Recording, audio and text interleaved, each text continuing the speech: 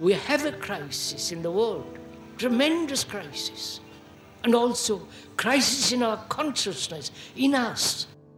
I see the urgency of change, radical revolution, mutation in the mind. I see it. It is necessary.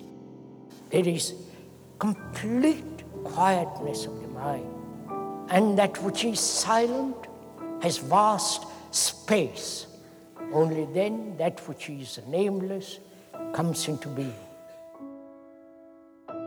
This is Urgency of Change, the Krishnamurti podcast.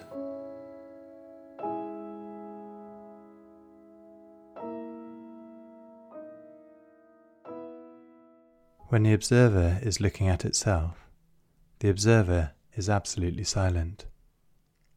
If the observer is absolutely quiet, you see what actually is. If the observer is totally silent, then that which is non-existent. Hello and welcome to episode 137 of Urgency of Change. Season 3 of the Krishnamurti podcast continues with the format of carefully chosen extracts from the philosopher's talks. Each weekly episode focuses on a theme explored by Krishnamurti, and the aim is to represent his different approaches to these universal topics. This week's theme is the observer. Upcoming themes are effort, the sacred, and accumulation. This is a podcast from Krishnamurti Foundation Trust. Please visit our website at kfoundation.org, where you can find a growing collection of in-depth articles on Krishnamurti's teachings, along with key topics and a wide selection of quotes.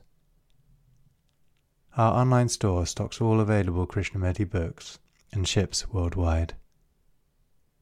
You can also find our daily quotes and videos on Instagram and Facebook at Krishnamurti Foundation Trust. If you enjoy the podcast, please leave a review or rating on Apple Podcasts, which helps its visibility. This week's episode on The Observer has 6 sections. This first extract is from Krishnamurti's first talk at Brockwood Park in 1974, titled, "Who is the Observer?" Our consciousness with its content is the consciousness of the world. Because wherever you go, people are suffering. There is poverty, there is misery, there is brutality, which is part of our daily life. There is social injustice. The tremendously wealthy and the poor and so on and on and on. Wherever one goes, this is an absolute fact. And as each one of us is suffering, is caught in all kinds of problems, sexual, personal, collective, and so on. This conflict goes on right through the world, in every human being. And our consciousness is theirs. And therein lies compassion. Not intellectual compassion, but the actual passion for this whole human being who is caught in this extraordinary travail. And when one looks at this consciousness without interpreting it as good or bad or noble or ignoble or beautiful or ugly, just to observe it without any interpretation,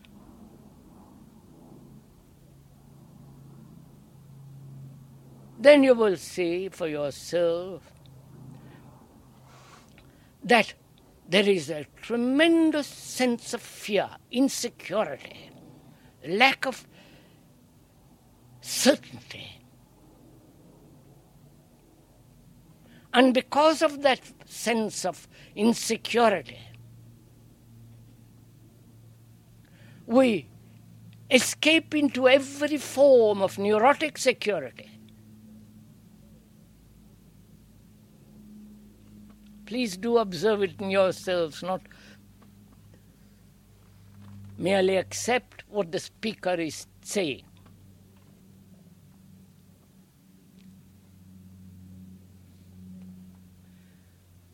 And when you observe it, who is the observer?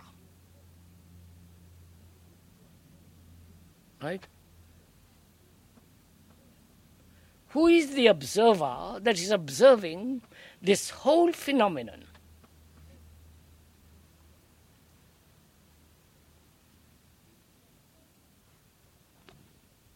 Is the observer different from the thing observed? Is the thinker different from the thought? Is the experiencer different from the thing he experiences? It seems to me that is one of the basic things that we have to understand. To us, there is a division between the observer and the observed.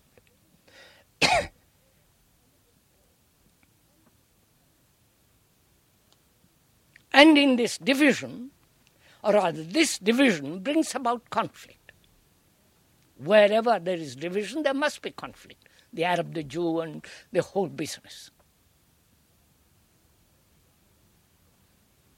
So one must be very clear, it seems to me, about this question.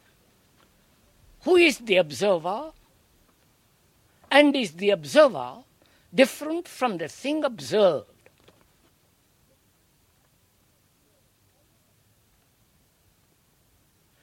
I look at my consciousness.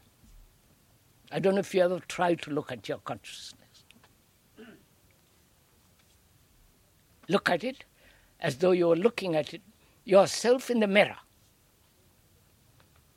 To look at all the activities, conscious as well as unconscious, activities of this consciousness, which is within the field of time, which is within the area of thought.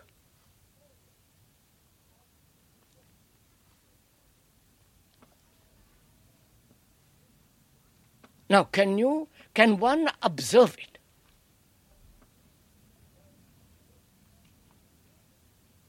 Or does one observe it as though it was something outside of oneself?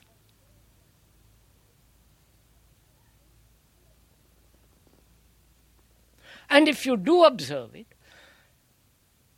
is the observer who is observing different from the thing observed? And what makes him different?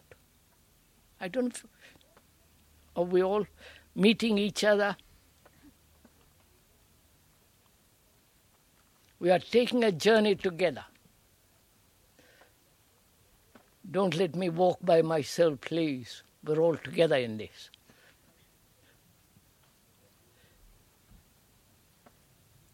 What is the observer?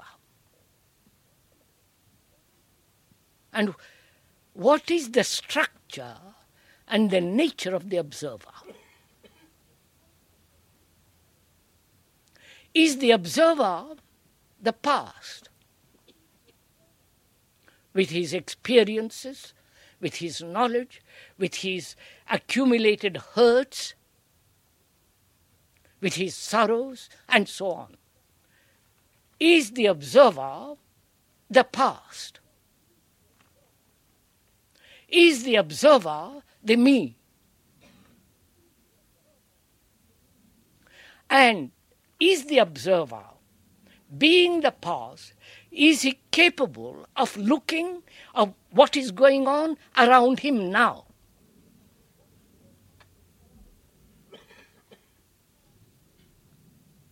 That is, if I am living in the past, the remembrances, the hurts, the sorrows, all the knowledge the mind has accumulated, and all knowledge is always in the past. And with that mind, observe. And when I do observe with that mind, I am always looking through the eyes that have been wounded, through the eyes that have remembered things of the past. So I'm always looking through the past, through the accumulated tradition.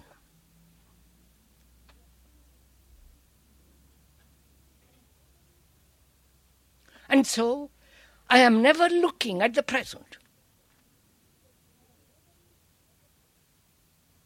There is a division between the observer, who is the past, and the active, moving, living present.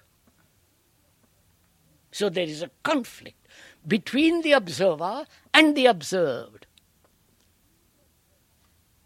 May I go on? Is this clear? And can the mind observe without the observer? This is not a conundrum. This is not a trick. This is not something to speculate about. You can see it for yourself. You have an insight into the reality. That is, the observer can never observe. He can observe what he wants to observe. He observes according to his desires, to his fears, to his inclinations, romantic demands, and so on and so on. And is not the observer the observed? The observed becomes totally different when the observer is himself totally different.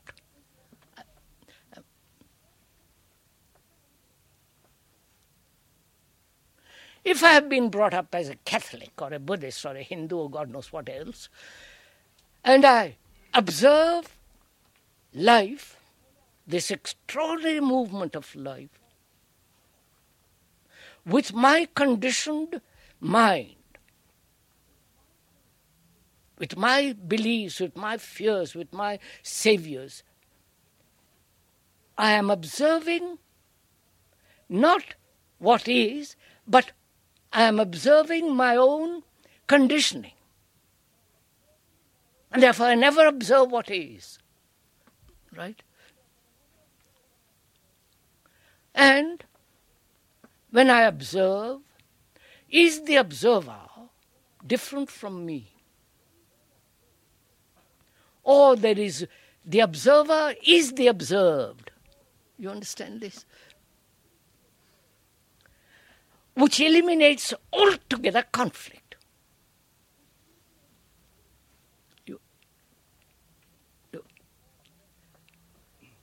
Because you see, our life, our education, our way of living is based on conflict in all our relationships, in all our activities.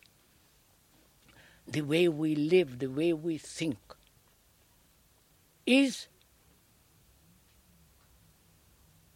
springs from this everlasting conflict between you and me,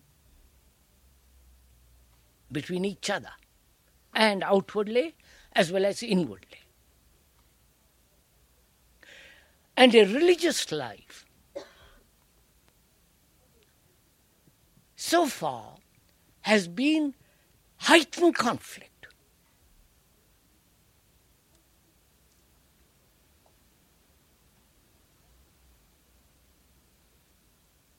A life of torture. You must come to God, or whatever that thing is through torture,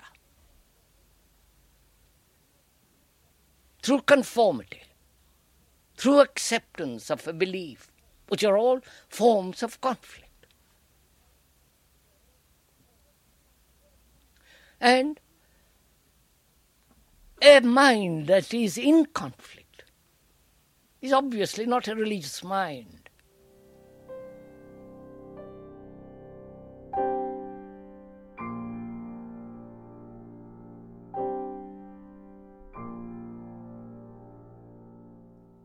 The second extract is from the first talk at Brockwood Park in 1970, titled "The Observer is One of Many Fragments." In observing, there is always the observer. The observer who, with his prejudices, with his conditioning, with his fears and guilts and all the rest of it, he is the observer, the censor, and through his eyes he looks. And therefore he is really not looking at all.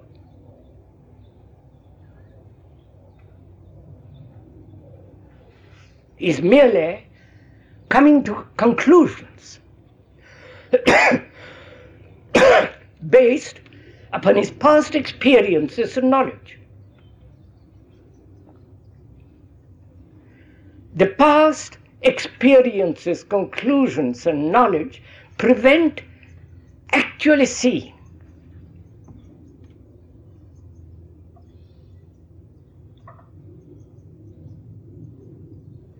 And when there is such an observer, and what he observes is something different or something which he has to conquer or change, and so on. Whereas if the observer is the observed, I think this is really a radical thing to understand, a really most important thing to understand if we are going to discuss anything seriously. That in us there is this division, this contradiction. The observer and the many fragments which he observes.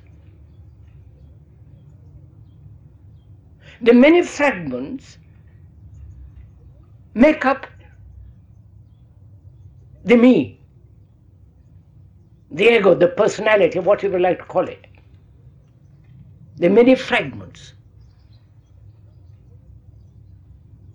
And one of the fragments becomes the observer or the censor. And that fragment looks over the various other fragments.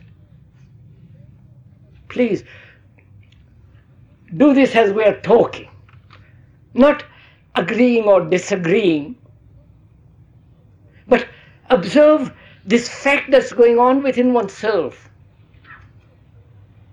It becomes terribly interesting and rather fun if you go at it very, very seriously. We are made up of many fragments, each contradicting the other, both linguistically, factually, and theoretically.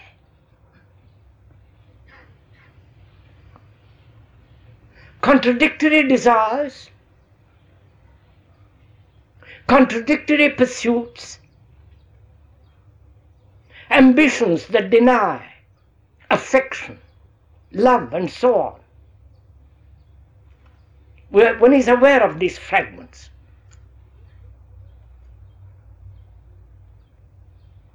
And who is the observer? Who decides what he should do, what he should think, what he should become?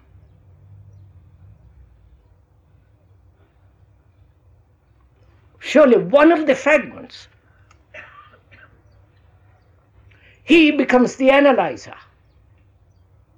He assumes the authority.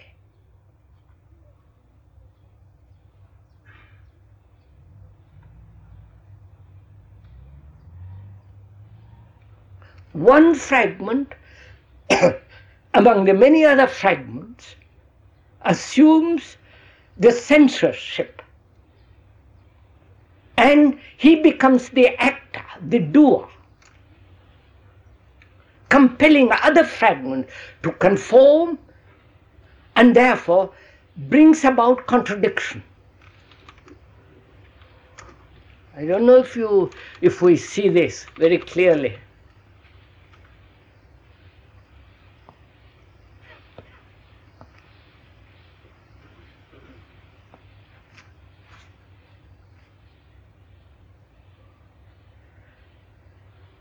Then, what is one to do, knowing most of us are made up of these many fragments? Which fragment is to act? Or are all the fragments to act? You following?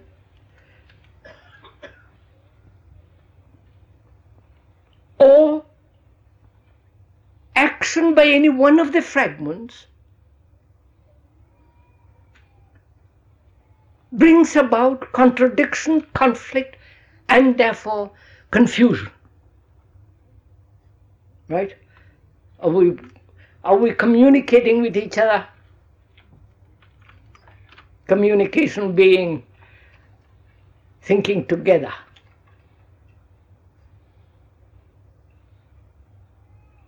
Not only verbally, but understanding together, going together, creating together.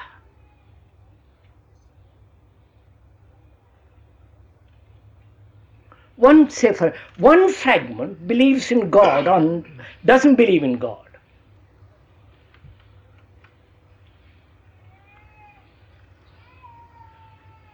And another fragment wants a security, not only physical, but psychological security. One fragment is afraid, another fragment tries to dominate that fear.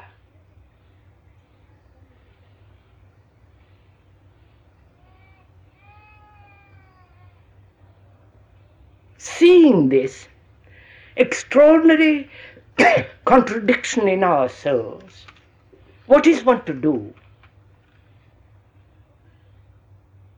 The fragments cannot be integrated, which implies there is an integrator, right? That is, the integrator becomes another fragment. So, it is not integration, it is not one fragment which assumes a superior position as the higher self or the most intellectual thing and dominates the rest, or one fragment which feels greatly emotional and tries to function along emotional lines. So seeing this very clearly, what is the action that will be total, that will not be contradictory? And who is it that is seeing the whole fragments? Is it another fragment that says, I observe all the many other fragments? Are we moving together?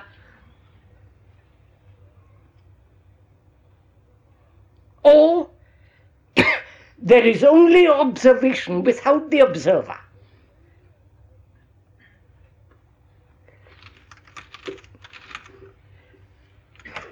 Can we go along? You understand my question? Is there an observation, the seeing, without the me as the observer seeing, and therefore creating a duality, a division?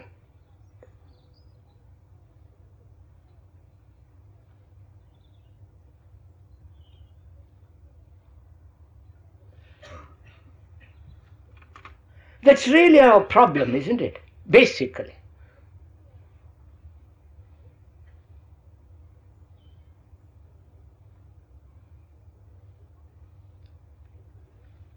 We have divided the world,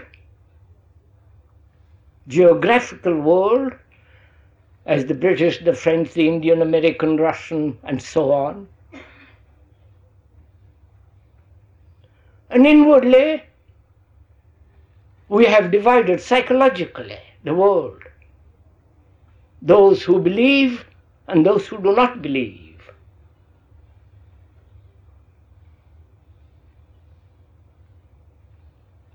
My country, my God, your God, and all the rest of it. And this division has brought about wars. And a man who would live completely at peace, not only with himself but with the world, has to understand this division, this separation.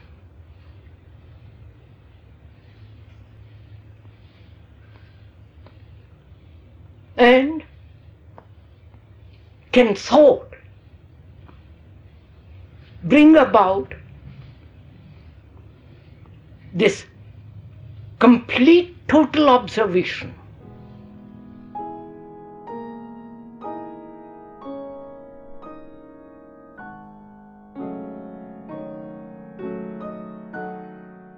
The third extract is from Krishnamurti's third talk at Brockwood Park in 1970, titled "The Observer is a Reservoir of Knowledge." See first how the mind accumulates knowledge. Why it accumulates, where it is necessary, where it becomes an impediment to freedom. To do anything, one must have knowledge. Driving a car, speaking a language, doing a technological job, you must have abundance of knowledge. The more efficient, the more objective, the more impersonal, the better. Knowledge is necessary. But a mind that is full of this information as knowledge, can that mind ever be free? Or must it always carry this knowledge, which is always the past? And carrying this past, this knowledge, and meeting the present with that knowledge.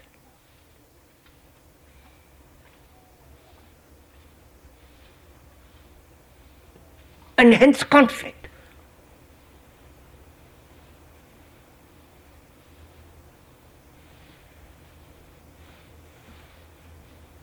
I met you yesterday. You flattered me or insulted me. I have the image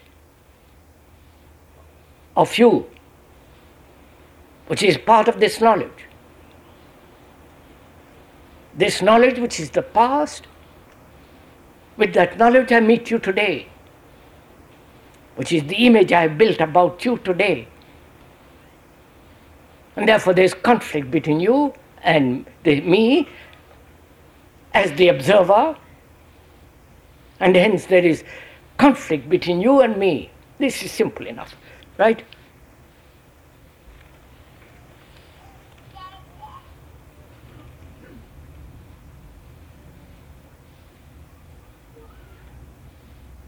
So, the observer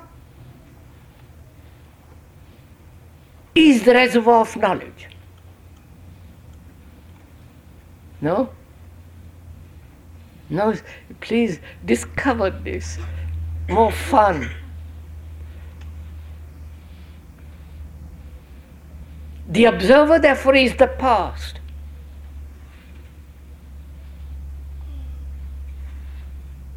He is the sensor, the entity that has accumulated knowledge, and from that knowledge he judges, he evaluates.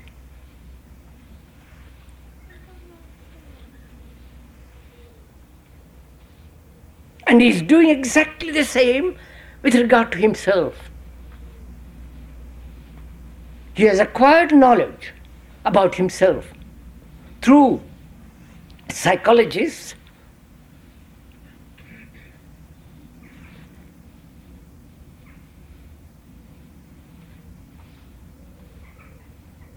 and he has learnt what he is, or he thinks he has learnt about himself. And with that knowledge, he looks at himself.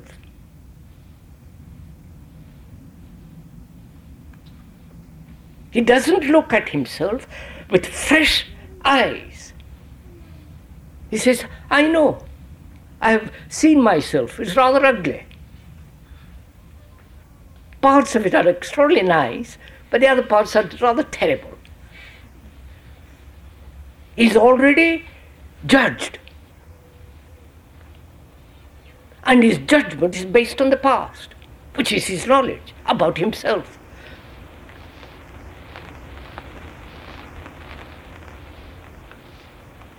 Therefore, he never discovers anything new about himself.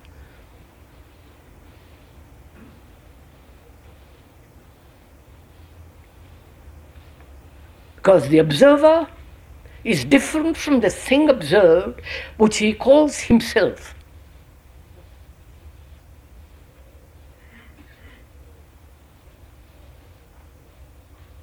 And that's what we are doing all the time in all relationships.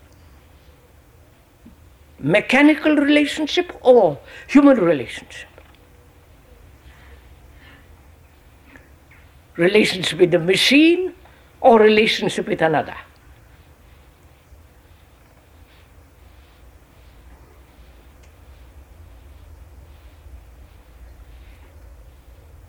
All based on the desire to find out a place where he can be completely secure, certain. And he now has sought and found security in knowledge.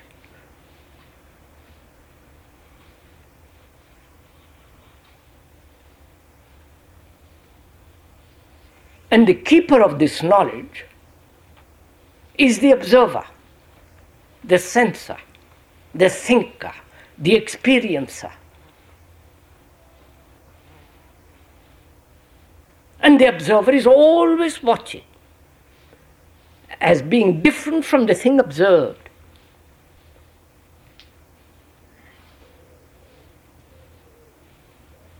The observer analyzes himself, or is analyzed by the professional, who himself needs analyzing, and this game goes on being played.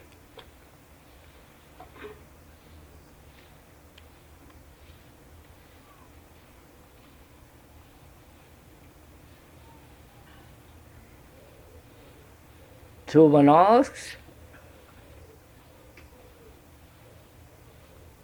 can one look at this whole movement of life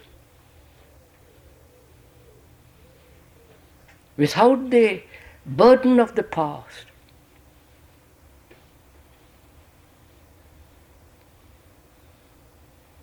And that's what we are all trying to do, aren't we?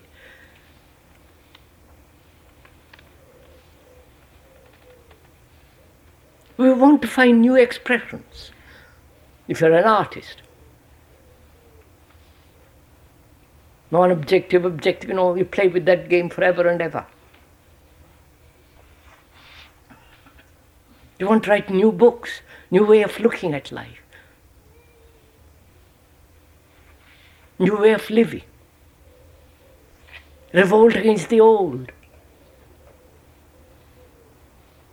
and fall into the trap of the new, which is the reaction to the old.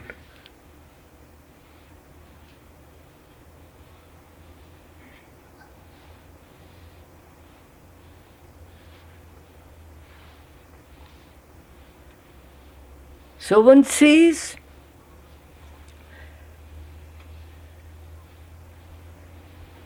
that intelligence doesn't lie in the hands of the observer.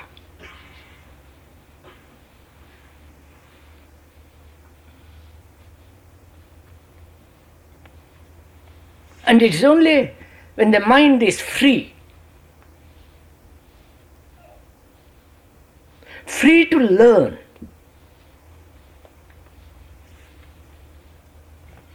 and learning is not the accumulation of knowledge. On the contrary, learning is a movement.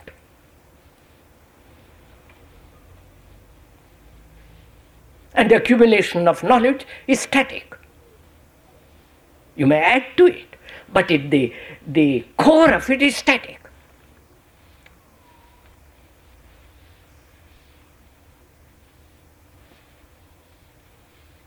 And from this static state, one functions, one lives, one paints, one writes, one does all the mischief in the world. And you call that freedom.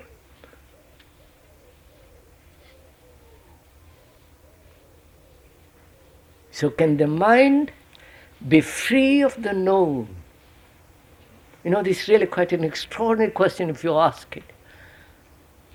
Not merely intellectually, but really very, very, very deeply, to find out whether the mind can ever be free from the known. Otherwise there is no creation, you follow? Otherwise there is nothing new. There is nothing new under the sun then.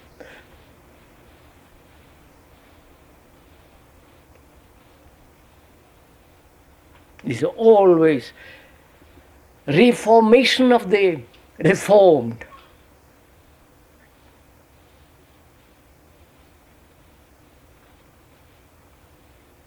So one has to find out why this division between the observer and the observed exists, and whether the mind, the possibility of a mind going beyond this division,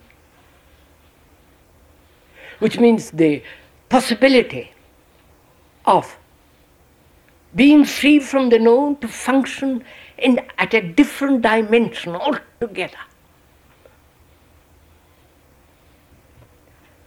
which is intelligence, which will use knowledge when necessary and be free of knowledge.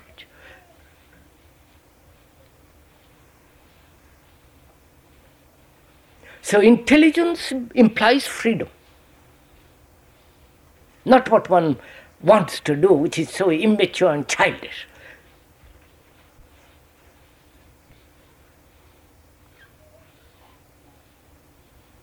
Freedom implies the cessation of all conflict.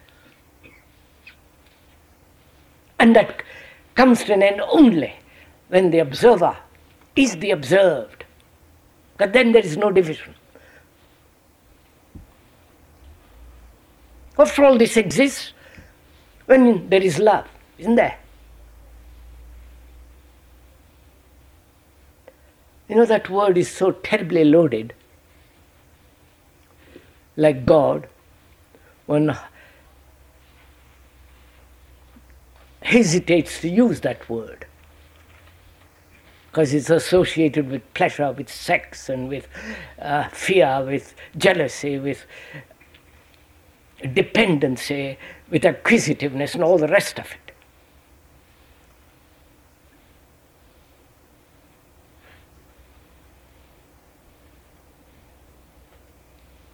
A mind that is not free does not know what love means. It may know pleasure, and hence know what fear is. But fear and pleasure, fear and desire, or pleasure certainly are not what is called love. And that can only come into being when there is real freedom from the past. And is that ever possible?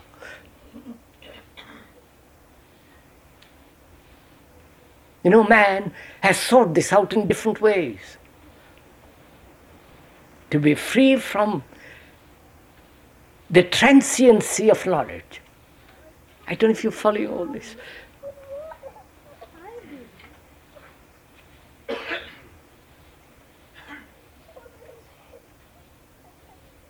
And so he's always sought something beyond knowledge, beyond thought. Thought is the response of knowledge. And so he has created an image called God.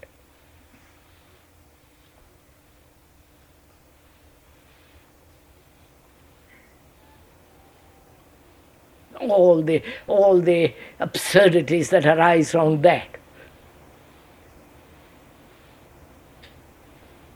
But to find out if there is something that is beyond the image of thought,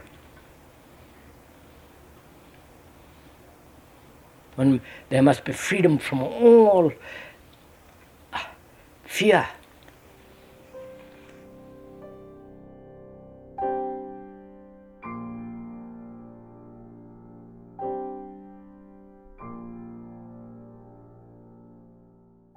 The fourth extract is from the first question and answer meeting in Ojai 1980, titled, "The Observer is the Image Maker." When one is observing, is one aware that one is observing, or only aware of the thing being observed? Does the awareness lead to analysis? First of all, let us talk over together. What do we mean by observing? There is visual observation. The tree,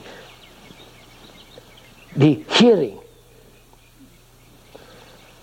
Not only with the hearing with the ear, but also hearing inwardly. You know this.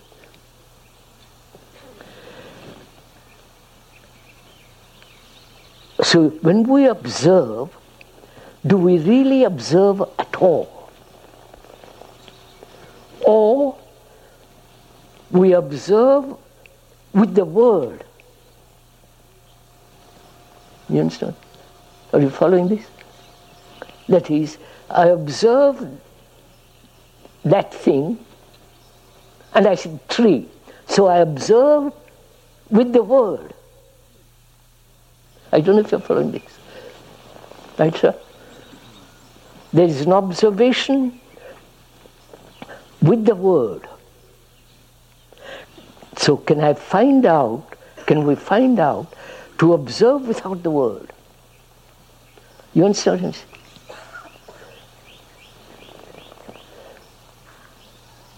Right? Are we proceeding together? So the word has become all important rather than the seeing. Right? If we have a wife or a husband, with all the memory, pictures, sensations, the irritations and so on of each other. So we never observe. Next step is, can we observe a person with whom we have lived intimate and so on, without the image,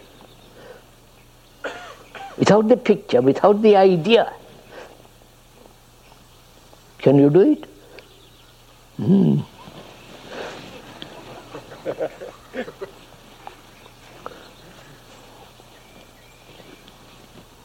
We can do, perhaps we're able to perceive that thing which we call the tree without the word. That's fairly easy. If you have gone into it, that's fairly easy. But to observe a person with whom you have lived,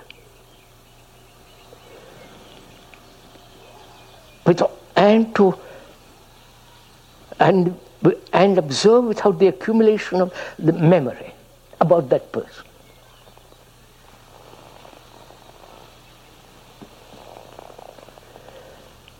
If you have gone into it, if you are interested in it, no, first of all, this observation through the image, through the picture, through the sensation, all the rest of it, through this accumulated memory, is no relationship at all. It's a relationship of one picture with another picture. And that's what we call relationship. But when you examine it closely, it's not relationship. It's my idea and your idea. So, can we observe without can we, in the observation, not make an abstraction of what we observe as an idea? You're following all this? Don't be puzzled, sirs. You're not used to all this, are you?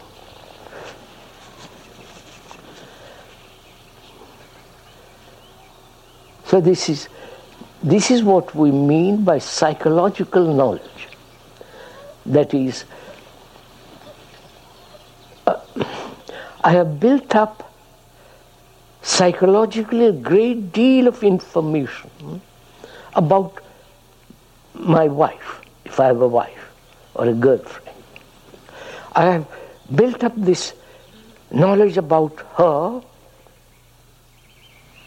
correctly or incorrectly, depending on my sensitivity, depending on my ambition, greed, envy, all that, depending on my self-centered activity.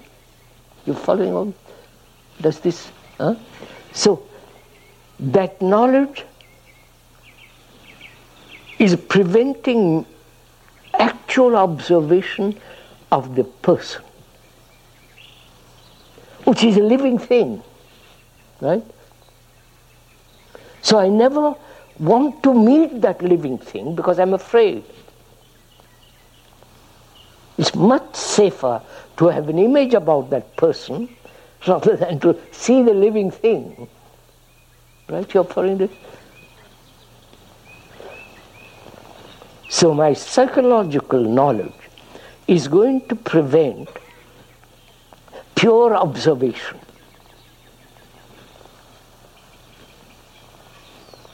So can one be free of that?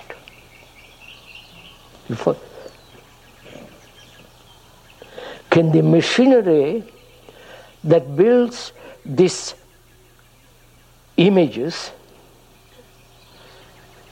come to an end? You understand my question?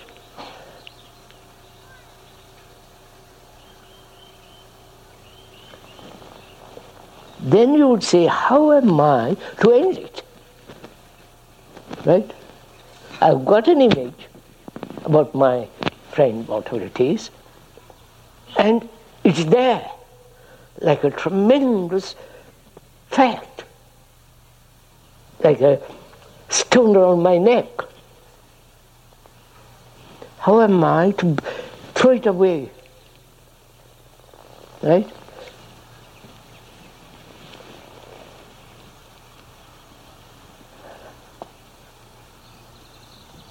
Is the stone, the image around one's neck, different from the observer? I'm going slowly into this. Is that image, that weight around your neck, is that different from the observer who says, I have an image? I wonder if you can. You understand my question, sir? Meet me, so let's talk together, move.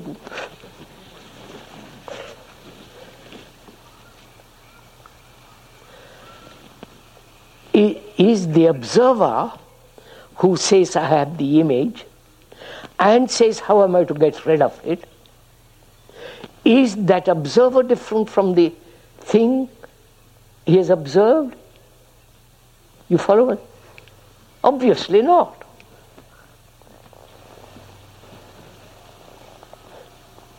Right?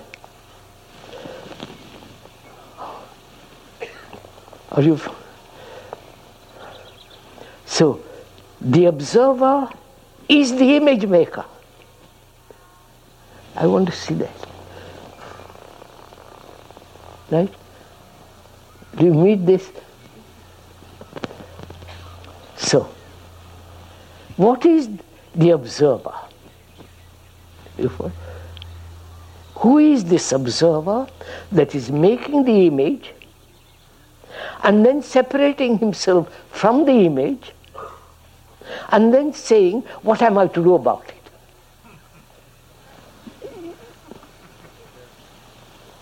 You understand? That is the way we live. That's the pattern of our action, and that's our conditioning, to which we are so accustomed, so naturally accept. So we are saying something entirely different, which is the observer is the observed.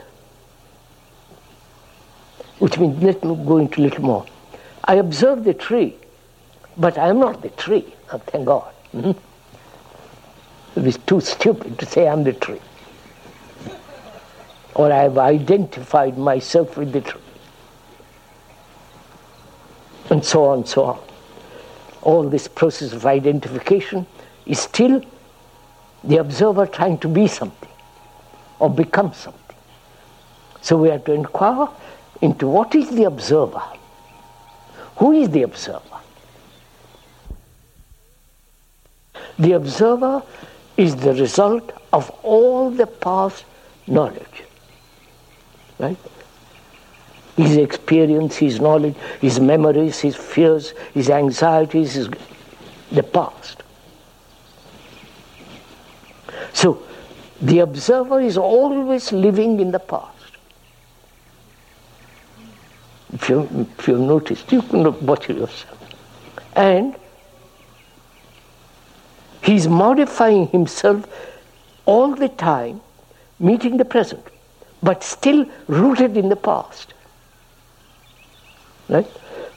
So there is this movement of time, which is the past, modifying itself in the present, going on to the future. This is the momentum or the movement of time. I won't go into that now for the moment.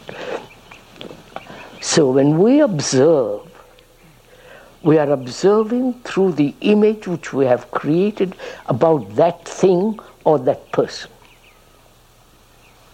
Can we observe that thing without the word, and can we observe the person without the image? That means, can the observer be absent in observation? Right? You get the point? Are you working with me? When you look at a person, of course, if you're a stranger, you have no picture. Or you say, oh, he's a foreigner, throw him out. But when you look at somebody whom you know very intimately, the more intimately you know them, the more the image. Can you look at that person without the image? Which means, can you look at that person without the observer? You get it? I wonder if you... That is pure observation.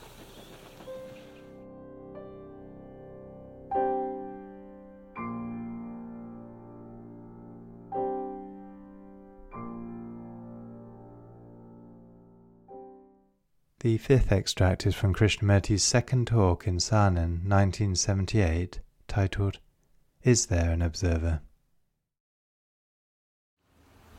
When you are jealous, greedy, angry, violent, are you different from that violence, greed, envy, anger? Are you?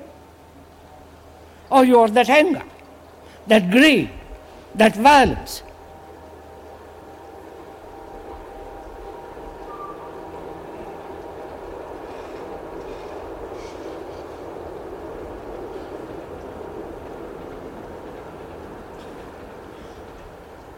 So can you observe yourself in the mirror, not as an observer,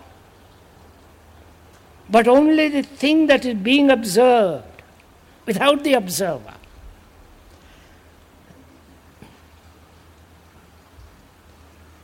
Does this become rather difficult? Huh? Or is this an old hat that you have heard before umpteen times, and you say, well, please get on with it? Because this is very important to understand, because as long as there is a division between the observer and the observed, you understand? There must be conflict. There must be effort. There must be sense of either conquering it, suppressing it, or avoiding it. So, to totally eliminate altogether effort, there must be no division. Right? If there is no division between the Jew and the Arab, it's finished.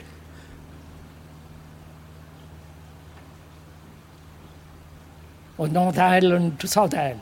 It's over. So in ourselves, there is this division. The observer and the observed, which is dualistic. You follow? And we are conditioned through education, culture, and all the rest of it, through religion, so-called religion, this to maintain this division, to seek God. You are nobody. You follow this whole division, which is the corridor of opposites. And when there is the corridor of opposites, there must be conflict, effort, practice. So, it is absolutely necessary to understand that there is only observation, not the observer, trying to control the observation, that which is observed. Is this clear? Can one do this? You may hear this. You may say, I see the gist of it. I have a feeling for it. I think what you're saying is true, but it avoids you. It escapes. But you have to, it is yours. You have to find out. Which means that as there is no division between yourself and anger, right? You are angry. At the moment when you are angry, there is no observer. You are only there. Later on comes, say, I have been angry. Then you say, I shouldn't be angry. Or you give reasons for explanation for being angry. Or you suppress anger. The moment of anger, of greed, of violence, there is no division. This is a fact. So similarly,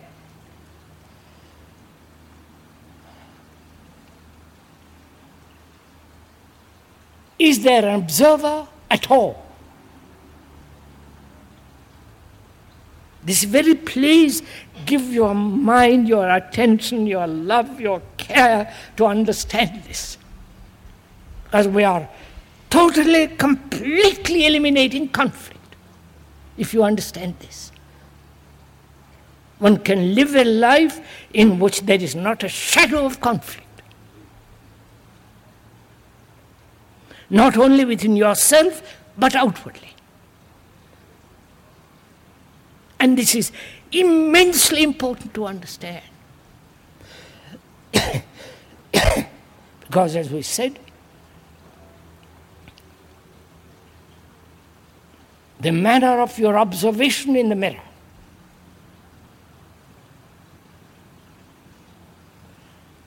there is no mirror, you're watching yourself. But for the moment, we invent the mirror.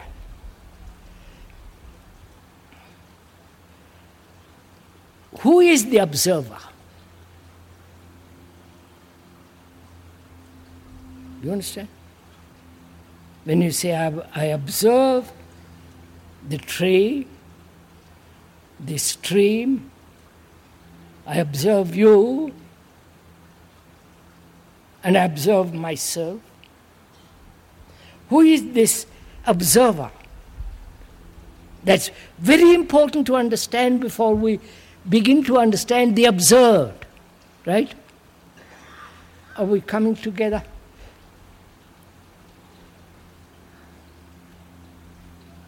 Are we communicating with each other? Say yes or no, for God's sake. Are you all asleep?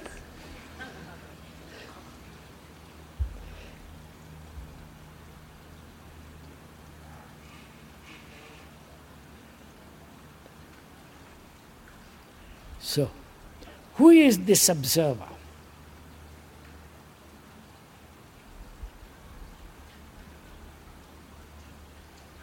When you say, I have been angry, or I have been violent, who is that entity that says, I have been? That entity is the observer, isn't it? Who says, yes, I have been angry. Is not the observer the past who says, I have been angry? Right? Not only in that instance, but whenever he observes, the whole observation is the movement of the past. I observe a Frenchman, because I've been told as a Frenchman, you follow the conditioning, the past, knowledge. So this whole movement of observation is born from the past. Right? So the observer, in essence, is the past.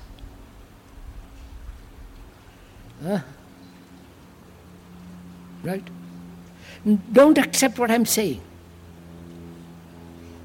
That's the fact. Looking in the mirror, there is no speaker. Because you are questioning. Desperately, anxiously, passionately, you are questioning.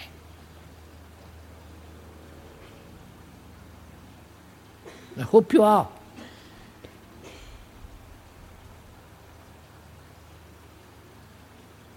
So the observer is the past.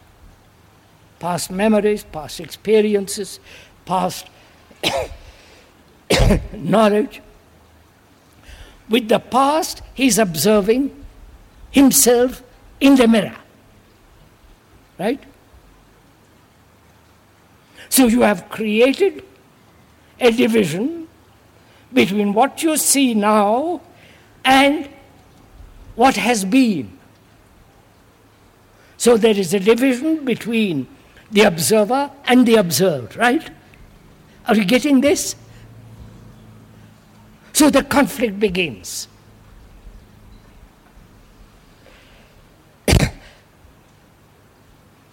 In your occupation with yourself, don't you have a conflict with another? However intimate your relationship be?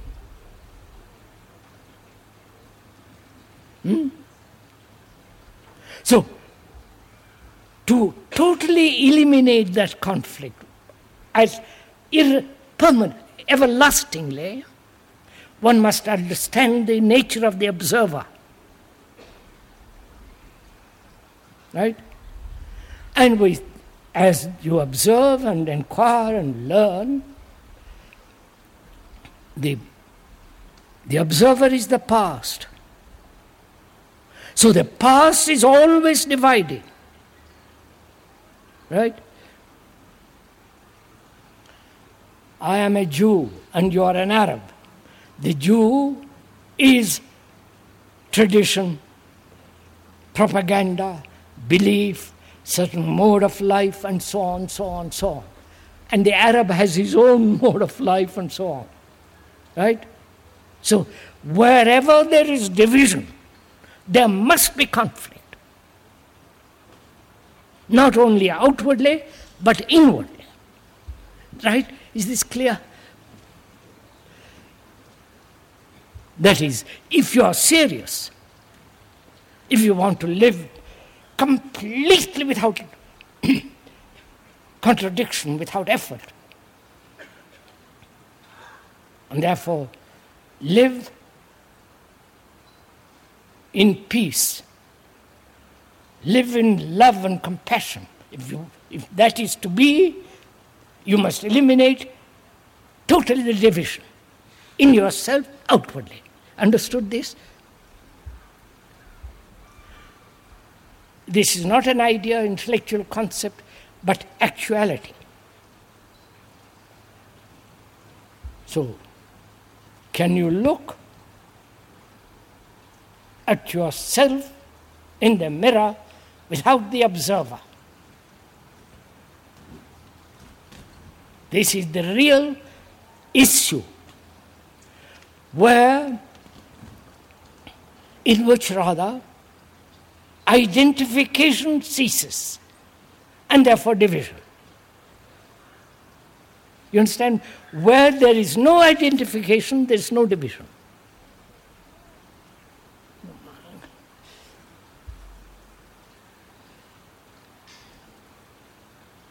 So can you observe your anger, your violence, your hurts and all the rest of it, without bringing in the past memories, past knowledge, past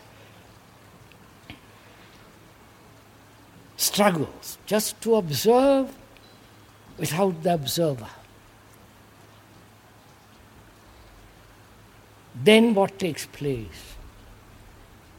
I am not asking the question. You are asking the question yourself.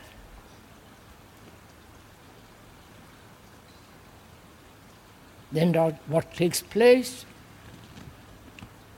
when you are looking at the fact, not with the memories about the fact.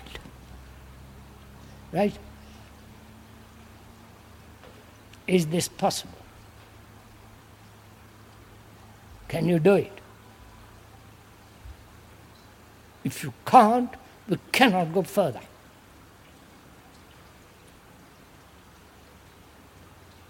Because this is a very important issue. As man has lived millennia upon millennia, constantly in battle with himself, with the devil and God, with the lower self and the higher self. You understand? This battle, this conflict, you see it in all the ancient pictures, drawings, the division between that which is good and that which is bad, the constant battle.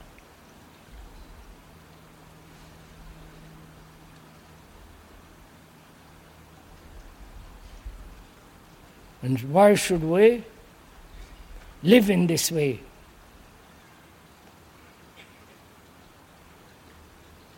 So we're going to inquire and find out if it is possible to live totally in a different way. That is, if you are serious.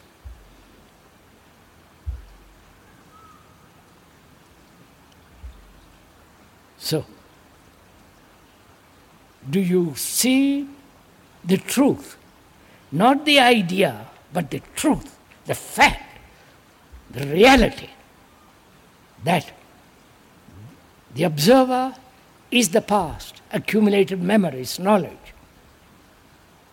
And so he never perceives the present. To perceive the present, there must be absence of the past, obviously. And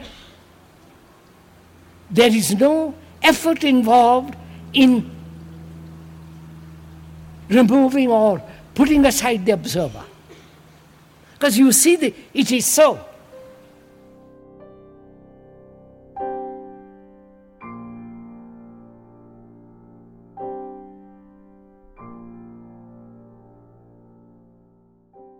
The final extract in this episode is from the 6th talk in Ojai 1978, titled, "In Meditation, there is neither the observer nor the observed."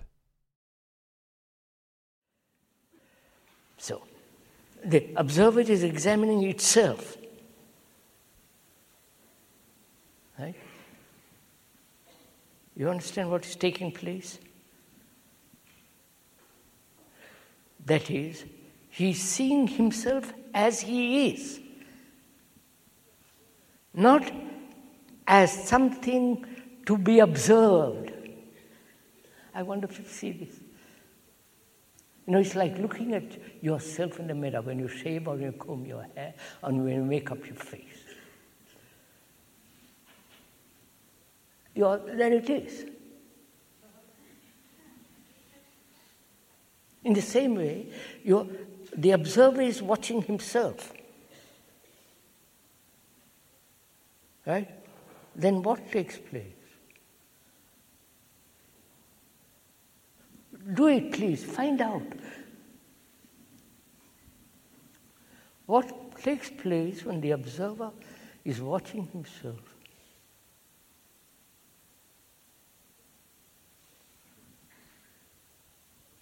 Isn't there?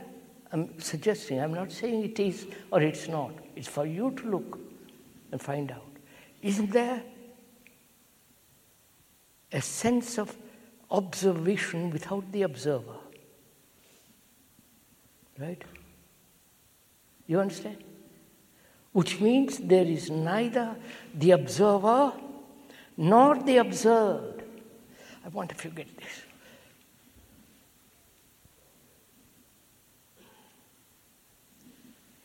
It's very important because we are leading up to meditation.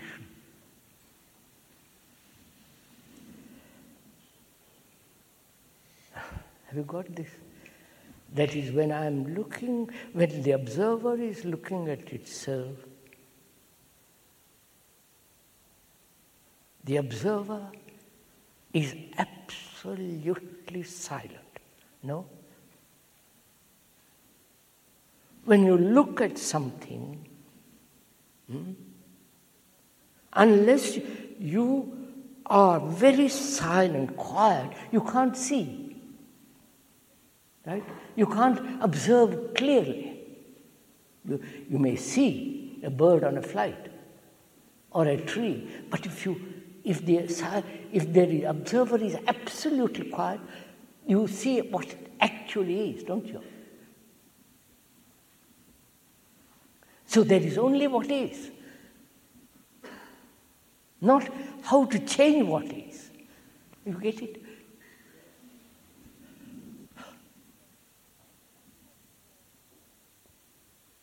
And if you observe, if the observer is totally silent, then that which is non-existent, because it's changing too.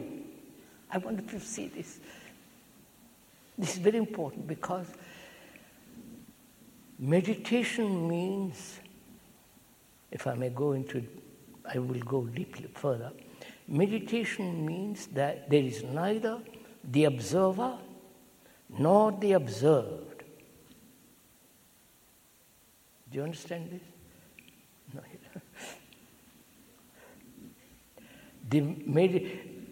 The observer is put together by thought, right? The observed is also put together by thought. Anger is brought about by thought, reaction. And the observer who says, I'm angry, I must do something about it, is also part of thought. Right? So thought has divided itself as the observer and the observed, and has brought about conflict between the two. So when there is this when there is this insight into the observer, there is no conflict whatsoever. I wonder if you see that. Because meditation is the total elimination of complete conflict. No shadow of conflict. I wonder if you see this. Because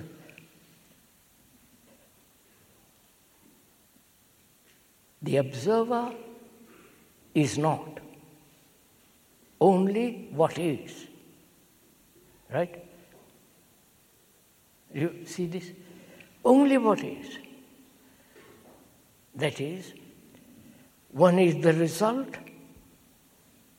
of the cultural, social, ethical, religious, spiritual, economic pressure. For 1 million years, one is that. And that is actual. Without understanding the actual, there is no move away from it. I can escape, but the escapism becomes an illusion.